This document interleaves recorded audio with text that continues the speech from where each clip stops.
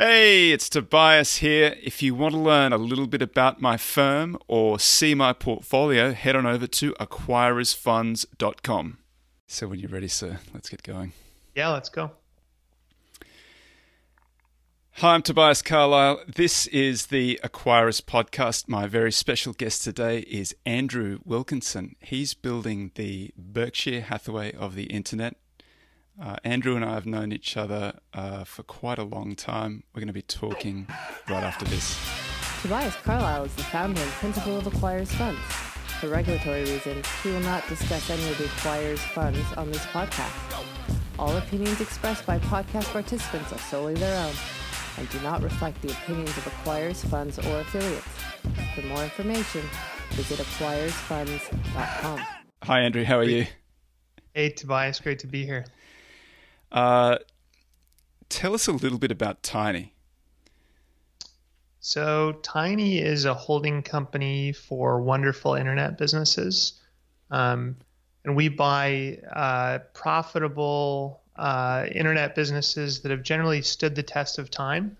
So we're not buying startups. We're not buying drones, VR, AR, Bitcoin. We don't do any of that stuff. We find kind of simple, boring, predictable internet businesses. And we generally buy them from founders. So it's people who have been in the business for 5 to 10 years and they're looking to go off and do their next thing or retire.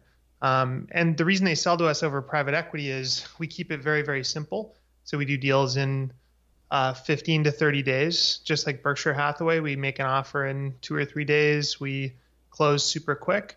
So no BS. And then we don't mess with the businesses. So when we acquire a company, we keep the staff in place, we keep the culture in place and all the operating rhythms, and we hold the business for the long term. We're not setting out to flip them or financial engineer them or anything else. And so we try to kind of be great foster parents to wonderful businesses. How do you track down the businesses? How do you find the businesses that you're looking for? So we found for a while we used to reach out to people all the time, and occasionally something will catch our eye and we'll, it's like you're walking down the street and you see the most beautiful woman in the world and you have to go chase her down and say hello. That only happens once in a while. So there's a few businesses I can think of where they were just so exceptional that we had to kind of Dennis the Menace, the founder, and bug them. And it's worked a few times. But a lot of the time we find the best deals come from people who have heard our story on a podcast like this or an article or followed me on Twitter. And they say, hey, I listened to an interview with you and what you're doing resonates with me and I'd love to talk. So just like Berkshire, we don't want to be participating in some competitive bid process and dealing with bankers. We want to talk to somebody who wants to do a straightforward deal and wants to sell to us. I know that your background, for folks who don't know, I think at 19 you started Meta Labs, which is a product design shop. Just Meta Lab. Meta Lab. Everyone does that. not the plural. Everyone pluralizes it. Good. So what did you see when to start that up? How did that evolve, and where did you get to? That you still own it, or you've recently bought it back? I still own it. The story starts a little earlier, actually. So I grew up in Vancouver, Canada. And when I was 15, my dad came to us, my brothers and I, and said, hey, great news, kids, we're moving to Victoria. And Victoria, Canada is an even smaller city on the west coast of Canada. And to me, it was like moving to just Kalamazoo, middle of nowhere. Didn't want to go there. And so we move, and me and my brothers are kind of bored, and we have this summer where nothing's going on. But my dad feels sorry for us, and he gets us a new computer and cable internet. And I just became completely obsessed, and I started fooling around with the internet and learning how to build websites. And so I was on a chat room, and I met this kid from Hawaii, and we started brainstorming about ideas, and we said, hey, let's start an Apple News site. And so we started doing that, and it was just a hobby, but I had nothing to do. And so I became completely obsessed with it. And I started posting articles and reviewing products and posting news. And before we knew it, we were actually breaking stories and getting a ton of traffic. And at first I was, my first kind of big break was going, hey, maybe I can get companies to send me free stuff to review.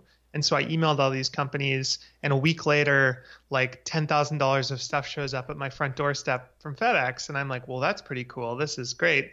And then we started getting so much traffic that we were able to go to Microsoft and sell ads to them. And so all of a sudden we're making thousands of dollars a month from advertising. And so really, I ended up hiring a team of writers. I ended up interviewing Steve Jobs and traveling to all sorts of conferences. So I had this incredible experience in high school. And when I look back, at the time, I didn't recognize I was doing business. I didn't know what I was doing. Business to me was this thing that my dad brought home in a briefcase looking sad. I kind of got my MBA in high school. Like I pretty much skipped high school and was on the phone negotiating ad deals and doing email and hiring people and stuff. And so I started really young. And when I graduated high school in 2004, I went to my dad and I said, Dad, you know what? I think I'm just going to keep doing this internet stuff. I'm not going to go to school. And we're driving down the street in our old Volvo, and he slams the brakes on the car and he points at a gas station and he says, that's you, you're going to be pumping gas. And so he sits me down and he's like, look, you got to go to university. You got to make something of yourself. And so he talks me into going to school, and I say, Dad, well, what should I go for? And he says, well, you're doing journalism. Why don't you do journalism? And so I go to journalism school in Toronto, and on day one, I'm just going, what am I doing here? The professors are all saying they just got laid off from the paper, and that's why they're professors. And we're learning this kind of stodgy, old school newspaper journalism. And so very quickly, within 2 months, I'm like, I'm out of here. And I decided that I wanted to go move to San Francisco. I wanted to be, in the heart of it, where everything was happening, and go work at Google or something. But I was dead broke. I'd given away this website to the guy that I ran it with, and I needed to make some money to move. And so I decided that I would do some freelance web design. And I realized that if I pretend to be an agency, instead of saying, hey, I'm Andrew Wilkinson in my parents' basement in my underwear, I could probably win more work and look more legitimate. And so I designed a really slick looking site. I came up with the name MetaLab. And if you looked at this website, you would have thought, oh, wow, this is a very sophisticated agency. But in reality, it was just some teenager. And I started using the sales skills that I developed running that website to go out and call startup founders who had raised venture capital in 2005, 2006. And I suddenly, before I knew it, I was doing $30,000, $40,000, $50,000 of revenue with very good margins, because my only cost was a computer and a desk and internet. And before I knew it, I had all these clients in San Francisco, and none of them really knew I was in Canada. They would say, hey, can you meet me in Union Square tomorrow? And I'd get on a plane really quickly and fly down, because we're about an hour and a half away. Yeah, it was awesome. And so what ended up happening is I ended up getting a reputation, and MetaLab spread via word of mouth in Silicon Valley. And it became one of the premier product design agencies. We ended up going on to design Slack, work with Coinbase and Shopify and Tumblr and all sorts of really cool companies early on. And as a result, we started getting big clients like Facebook, Google, Amazon, Walmart, all sorts of Fortune 500s. So that business started making profit. And at the time, I didn't know what I was doing. Like, I was literally just doing bank balance accounting, where at the end of the month, I'd look at the bank balance and say, okay, there was 30,000 at the beginning. Now there's 40,000. I guess this is going well. And around that time, I didn't know what to do with the money. I didn't know anything about investing. And so I looked around and I said, man, this agency is a lot of work. I have to go sell constantly and be on planes. This SaaS software stuff sounds pretty cool. And so I ended up taking the money I made to doing that, and I started a SaaS software business, building software to help me run the agency. So time tracking, invoicing, estimates, that kind of stuff. And, it was amazing. We launched it, and I would wake up in the morning and I'd made $200 while I slept. And I just got hooked on that. I absolutely loved it. And so I continued doing that for years. And by about 2013, I was running 5 companies as CEO. Me and my now business partner, my CFO, were just sweating it out in boardrooms, trying to figure out what to do. We had over 100 employees, and we just really didn't like our lives. And we went to a mentor and we were complaining to him, and he said, look, why don't you just sell one of the businesses? That'll allow you to take a little bit of a breather and you can decide what you want to do. And so we did that. We sold a stake of one of our companies, and all of a sudden we had a bank balance. We had a balance sheet. Before, we'd always just had a lot of cash flow. And when we got that money, we went, okay, we need to learn about investing. Maybe we'll do real estate or stocks. We didn't really know anything about it. And I got really lucky. The first book I picked up was Snowball, about Warren Buffett. And when I read about Buffett, everything just clicked for me. This idea that you've got this guy who sits on his ass reading all day, and yet he owns 70 companies and has all these public market, stocks and 400,000 employees. And as somebody who is miserably running a 100-person company, I was going, this is amazing. This is the ultimate level of delegation. And so I spent about 6 months reading every single book I could on value investing. Yours was one of my favorite, Deep Value. That's very kind. Thank you.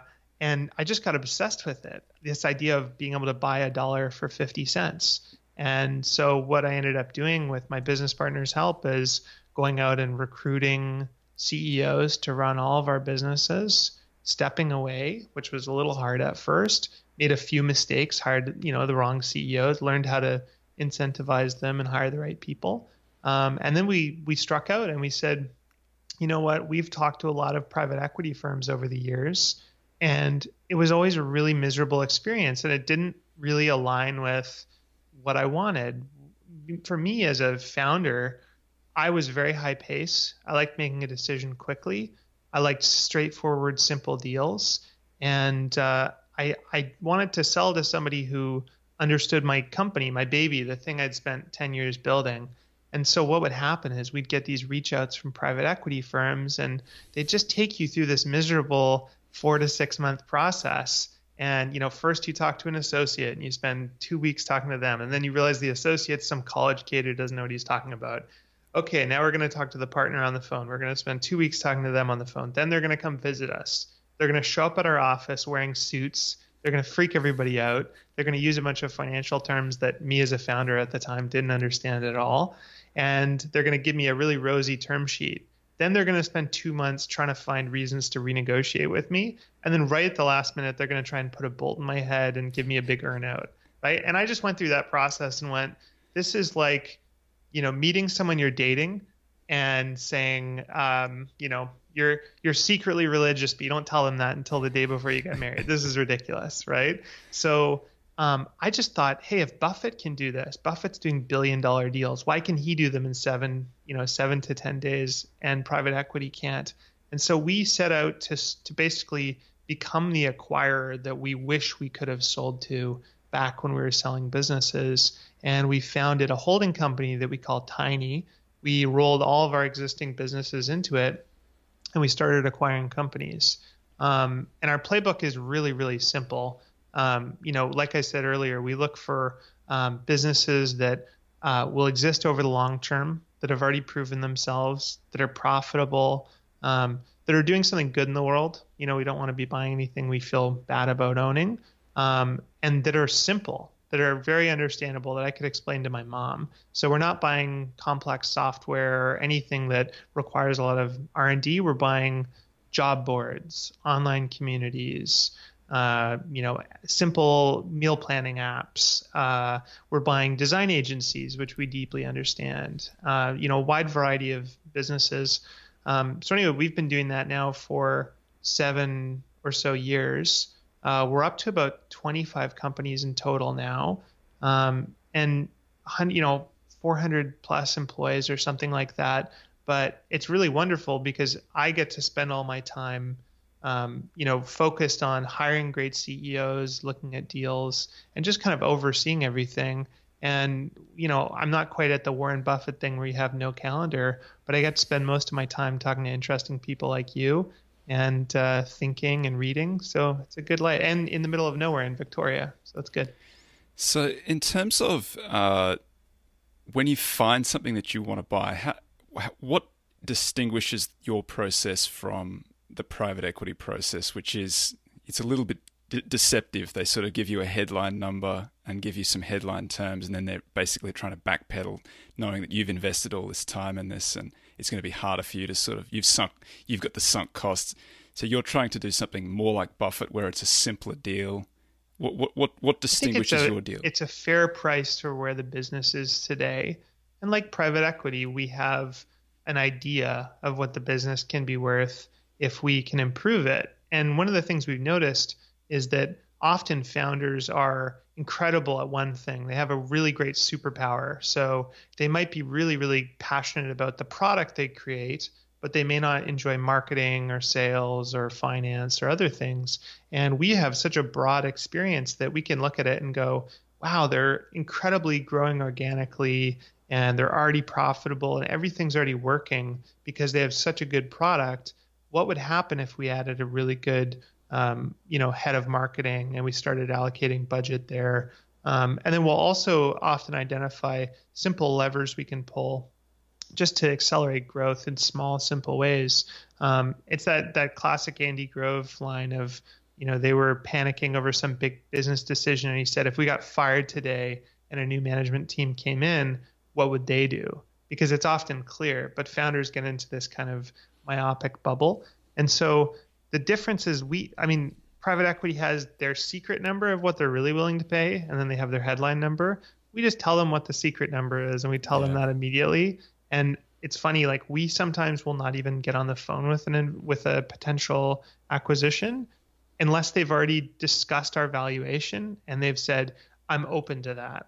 Because so much time is wasted on both sides of hour-long, multi-hour, multi-day, sometimes phone calls before you get to this key piece of information. And going back to the idea of if you're going to marry somebody, you want to know on the first date they're Jewish and that means a lot to them and you're not Jewish or whatever, and you can have that conversation. You don't want that on day 60. And that's what private equity does. How do you think about valuation? How does that play out? The private multiples used to be much, much lower. They were sort of 3 to 4 times free cash flow or revenues. How do you think about that for these types of businesses? Well, we're usually looking at the durability of the business. So if somebody has a business that's a sandcastle, we'll buy anything as long as it's a good business doing something good on the internet that we can understand. We'll look at it, but we'll pay a hell of a lot more for a competitive advantage and a moat.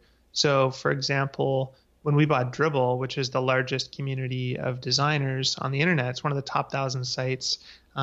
I like to say it's like a New Zealand business. And what that means is that it's energy independent. It has its own food supply. It doesn't have any middlemen. It exists away from nuclear war. And frankly, nobody's paying attention to it. And Dribbble is like that because nobody Googles it. They go to it directly. It has millions of people that go there every day, and it's a key habit. That's a business with a moat. That one we were willing to pay a really high multiple on earnings. But if somebody comes along and says, hey, I've got a job board for finance people, and we look around and we go, this is a good business today, but LinkedIn Jobs and Indeed and all these other people are competing and they're venture backed. I don't know if I'm going to pay a huge multiple on that. Maybe I'll pay 2 to 4. But on the better business, man, I'd pay up to 20 times or 30 times if it makes sense.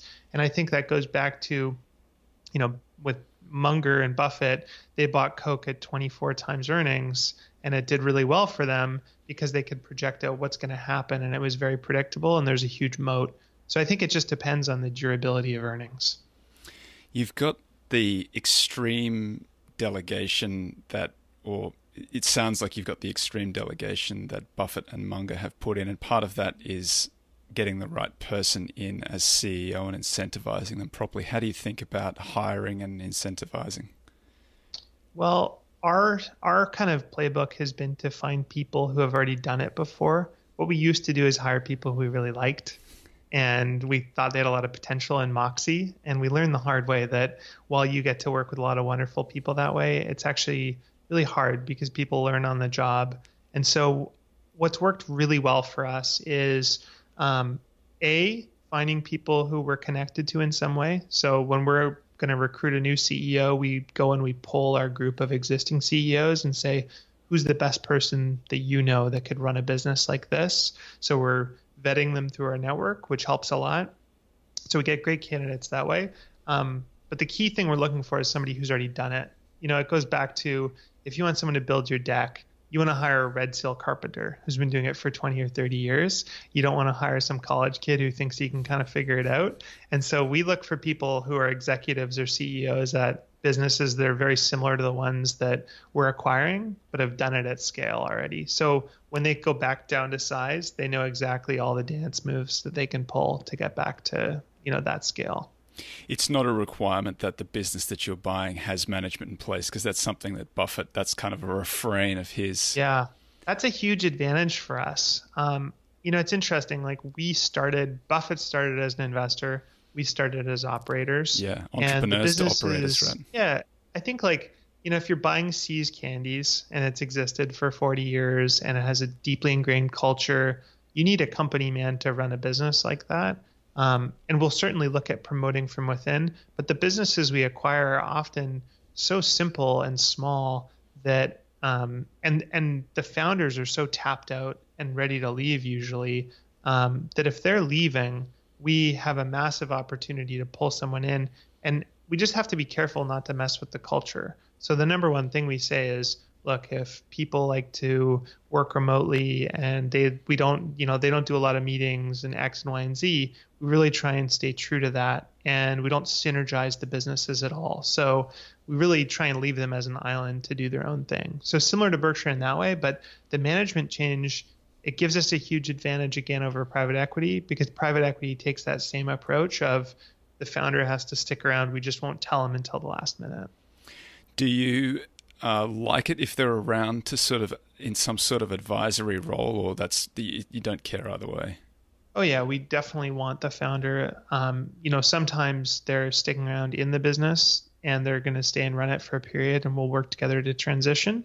Sometimes they will, just be an advisor, or they have equity. Usually, we keep the founder with some percentage of equity so that they're still a part of the story. But it just depends on what they want. Some founders are just like, I want to sell. I never want to think about this business again, and they disappear. Other founders, I get emails from every week saying, hey, have you thought about this and that? And, either of them are fine. I guess a comp for what you're doing is maybe something like Constellation, Mark Leonard and Constellation. Is that fair? Is that not fair? No, yeah, it's not really, because what Constellation does is they synergize. So what they'll do is they'll go out. It's similar to Vista. So they'll go out and they'll buy, software for managing car rental dealerships. They'll buy one of them. Then they'll go out. They'll buy one big one. Then they'll roll up 100 smaller ones. They'll cram them all together and they'll use the same sales team and stuff. What we're doing is the opposite of that. We're buying one great business and it exists by itself, and we don't slam any of the businesses together. I think that synergy stuff is so intoxicating, but it so rarely works. And it's really difficult to keep great talent because they don't feel the autonomy that we currently provide them. Like our CEOs, literally, they send us a monthly financial report. They send us a quarterly SWOT, and then we say, call us if you need us. And there's no board meeting. We don't call them. We leave them alone. They make all their own decisions. The only thing we make decisions around is capital allocation. So if they want to go out and spend $5 million on an acquisition or a big R&D project, we're going to approve that. You probably, I imagine that you're mostly totally self-financed. It all comes, you're just reinvesting what you're getting. But would you ever take outside capital or look to list the business? We've looked at a lot of different stuff. The challenge for us, so far, almost everything has been compounded from the original business from MetaLab. And that's been crazy. Like I remember doing a projection of what would happen if we compounded at 25% over 10 years. And the numbers seemed crazy to me. And now the numbers came true. So that's been really, really gratifying to see. What we've done is, we've had a lot of people approach us about investing their money. And until recently, we always said we'll never take any outside capital because we're having enough trouble just investing our own free cash flow. In the market we're in, it was crazy. Like the multiples were very high and expectations were high. But given what's happening right now, we're actually just about to close a fund right now with a few high net worth folks and family offices. So we're really excited about that. And we're still the largest single LP. So we're putting all of our free cash flow into that. But it's going to be an experiment for us. We've never done it before, and we're keen to try it. Is that in response to the volatility in the market, or was that something that was planned prior to that? No, I mean, literally, I got a call from an investor I know, and he just said he had called me before about investing, and we'd done one deal before just as partners. And he said, you've got to raise a distressed fund. Like, it's just a complete no-brainer. And we're just we think there's going to be a lot of opportunity in the next 6 to 12 months. By virtue of the fact that the market has sort of come back a little bit. So I imagine it's the sort of stuff that you're looking at is asset light, compound growth, probably better businesses, the sort of businesses that do get higher multiples. So I imagine that's a challenge, meeting the expectations of vendors, meeting the expectation of the seller. It's been interesting because you get people where they come to you and will say, okay, we would pay 8 times free cash flow for your business, and they go, well, my biggest competitor, which is venture backed, raised $5 million at a $300 million valuation.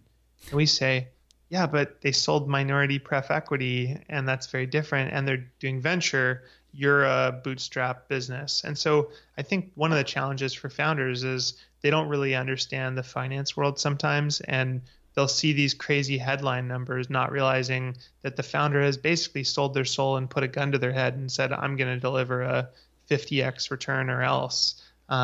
So that's been a challenge in this market. But, I think everyone's just been so optimistic for so long that, people are just more, a little more conservative about the kind of stuff they'll accept.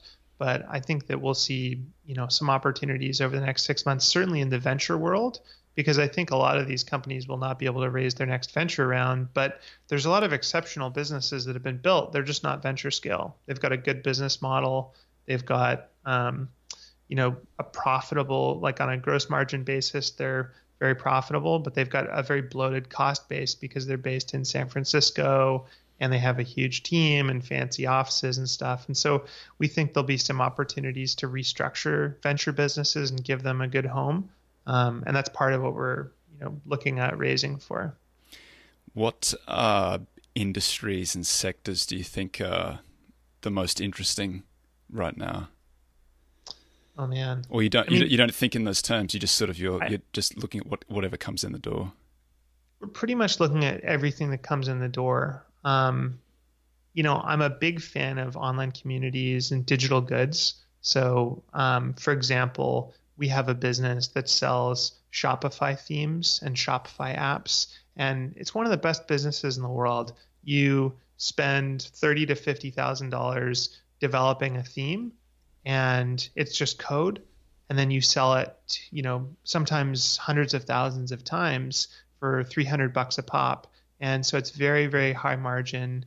You've got lock-in into an ecosystem in Shopify. Businesses like that are super interesting at times like this, because I think that when people are financially constrained, they start thinking about, okay, well, how can I make more money? People get more entrepreneurial. And then also a lot of habits are being changed right now around retail. So people can't shop in retail, and so they're shopping online. And so Shopify is naturally getting boosted significantly by this as people start stores and try to diversify their income. So right now we're kind of asking ourselves, what doesn't change? What can exist in this new economy where everyone's stuck at home?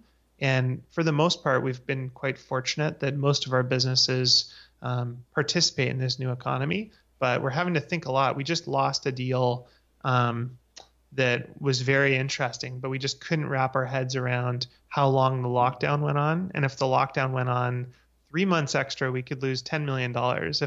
If it went on 6 months, we could lose $20 million. We're just very cautious about that. So we're trying to think about, what are the areas of the internet that are going to stay healthy? One of the challenges for an acquisition, particularly in a private business, is that the vendor has so much more information about the business than you do as the acquirer. How do you cross that chasm? How do you get comfortable with the business? Well, generally, these businesses are very, very simple. So often, all the transactions happen over the internet in a Stripe account or something like that. So we can do kind of forensic analysis on all of the metrics. If it's recurring revenue, we can figure out churn rates and customer acquisition costs and all that kind of stuff. But there's a quantitative side, and that's the quantitative side. There's diligence checklists, all that kind of stuff. And then there's really the qualitative side. And generally, we're trying to buy businesses from people who we have someone in common with, where we can really vet the founder and trust them. And going back to that Buffett quote of, you can't do a good deal with a bad person. So we're really spending a lot of time going, is this a good person? Did they give us the heebie-jeebies? Would they do something sketchy? And is this somebody that would have built a good business, someone we can trust? So, we're obviously doing that side of it. And then we're also going through diligence checklist similar to what someone else would do. It's just that because these businesses exist in cyberspace, you're not going to go and tour the candy factory. You do that virtually. That sounds ideal. It's nice because we don't have to travel very often, right? We've done deals where, we don't even get on a plane. Sometimes we do if it's really meaningful to the founder, but for the most part, we're just able to do it over the phone and video. Do you do any public market investing? Because there are great businesses that sort of meet the criteria. Perhaps they're too expensive, but do you look at public markets? Yeah, we do. More personally. So my business partner, Chris, and I both invest in the public market just in our personal portfolios, or we'll use it for hedging. So if we see a big risk in the private businesses, sometimes we'll take some capital and we'll hedge, currency hedge or buy some puts on something as a pair trade. But it's not our primary business. I think if you're a value investor, there's something intoxicating about the public market and the idea of being able to buy these businesses at wild prices that wouldn't exist otherwise. But to date, we haven't done anything. And every time I look at doing a takeover or a take private or taking one of our businesses public, I talk to friends who've been involved in public companies and they just grab my face and say, what are you thinking? Don't do it. You have such a good thing going on. So never say never, but for now, I think that's not on the table. Yeah, don't overcomplicate your life. Mm-hmm. You have a 20-minute term sheet. What's the 20-minute term sheet? Oh, the non-binary term sheet. Non-binary. I'm sorry, I thought non-binary. Yeah. We what do you mean non-binding? Non-binary. Well, okay. There's two different things. Is that the gag? I don't know if I've branded it the 20-minute term sheet, but basically, we don't think that hard about sending out term sheets. They're non-binding documents, but we just like making things really clear to people. And so what I mean by that is I'll spend, 1 to 3 days digging through someone's business on a high level. And then I'll say, look, here's an indication. This is what we would pay. This is how we think about it. That's something that normally a private equity firm would drag out a month. And I don't quite know why. So we'll send that document over and say, hey, directionally, is this right? We'll usually whip those up in 20 minutes. So maybe I'd said that publicly. We did a really interesting thing. So we've now got all these different businesses, and we sometimes get into a position where we start accidental businesses. And so an example of that was a friend of mine is a podcaster. He was kind of opposed to doing ads. And so he said, hey, if you like what I'm doing, support me on Patreon. And he did really well, and he started making a lot of money.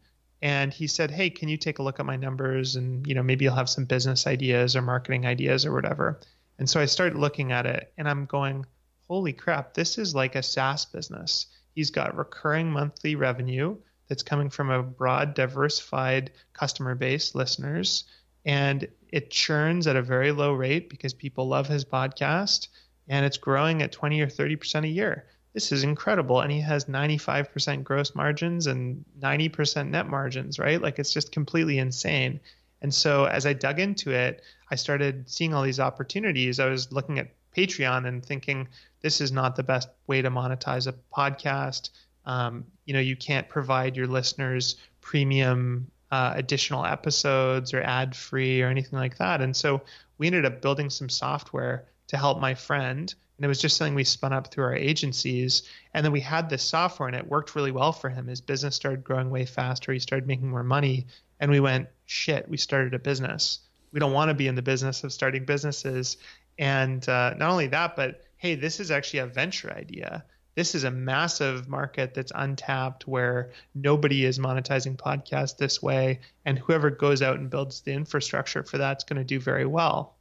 So we launched a company called Supercast, and I started getting people emailing me and saying, hey, I'm a venture investor. I would love to invest, just friends and venture firms we know. And I'm anti-venture. Like, I'm not anti-venture. It makes sense in some situation, but I'm a bootstrapper.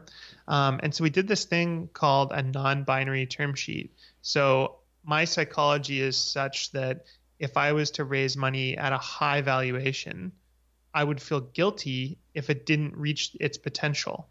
But I didn't want to be foolish and raise at a non-market valuation. And so we were able to get a $10 million valuation for the business that was really just an idea and some software and stuff. But that was what the market was saying it was, the valuation was. But I did this thing where if it doesn't achieve $1 million of revenue within 2 years, the valuation gets cut in half. And so that I call the non-binary term sheet. And the idea is that, look, if I'm wrong about this, I don't want to feel guilty. I'm going to get my equity crushed down with everybody else, and the investors will get a lot more. And so that's something we did that was kind of neat. But again, it's like not something we don't want to be starting businesses and raising venture in general. So it's non-binary in the sense that the outcome is non-binary. You don't want that situation where you either smash it out of the park and you make a whole lot of money, or it does very well but doesn't quite smash it. Well, and also that if let's say that it does $500K a year and it's profitable, then it does $1 million, then it does 1.5 and it's making money. I want to do it at a valuation where my investors can see their money back in 5 to 7 years. And so that was my thinking, is it can be successful in either world. And I think that too many venture businesses are just all or nothing, and it creates these perverse incentives where founders have their net worth in the business entirely. Investors are diversified across 100 portfolio companies, and they only see outcomes out of 10. And so the founder has an incentive to protect his egg, but the venture investors say, hey, you got to swing for the fences and take big risks and whatever. Meanwhile, the investor is fine because he's diversified. You wrote a great Medium post about podcasting where you said Joe Rogan might be already a podcast billionaire. What was the Medium post about, and how did you come to that conclusion? Yeah, so I called it Howard Stern is getting ripped off. It was interesting. I mean, if you think about it, this subscription podcast thing, it really works if you have a habit.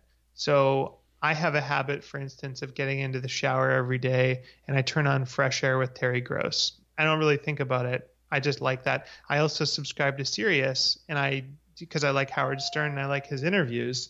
And so, I'm willing to spend quite a bit of money to listen to Howard Stern, and I get Terry Gross for free. And I started thinking about it and going, with the podcast infrastructure that exists today, why is Howard Stern on Sirius? He could do this himself, and instead of making $90 million a year, he could make the full $250, $300 million that Sirius gets paid. Sirius gets paid all that money because they provide satellite and infrastructure and studios, but as of 5 years ago, even, that stuff is irrelevant. You can reach your audience via a podcast, and you can reach an even larger audience now. And so my argument was that Howard Stern should cut out the middleman, and he should go independent and do this and just make insane margin and profits from it. And the same goes for someone like Joe Rogan. Joe Rogan is already making $30 million a year, $40 million a year from advertising. And I'm sure it's basically pure profit. If he took an additional 5% of his audience and he converted them to getting an extended interview once a week or an extra episode, or he went subscription only, or even just offered an ad-free stream for super fans, he would make another 40, 50 million bucks. And when you start thinking about what's a business that makes $100 million a year in profit, that's growing at 30% alongside with all other podcasts, and you're the number one podcast in the world, I think the number is about $1 billion. So that was how I thought about it. Yeah, I mean, that's probably even a conservative valuation. You might even pay that for that business. Totally. If he ever wants to sell, I'd be very happy to send him a term sheet. Dribbble is a really interesting business. I've poked around on the site before. Can you just go into what is that business exactly? Is it advertising, or it's a platform? How does it work exactly?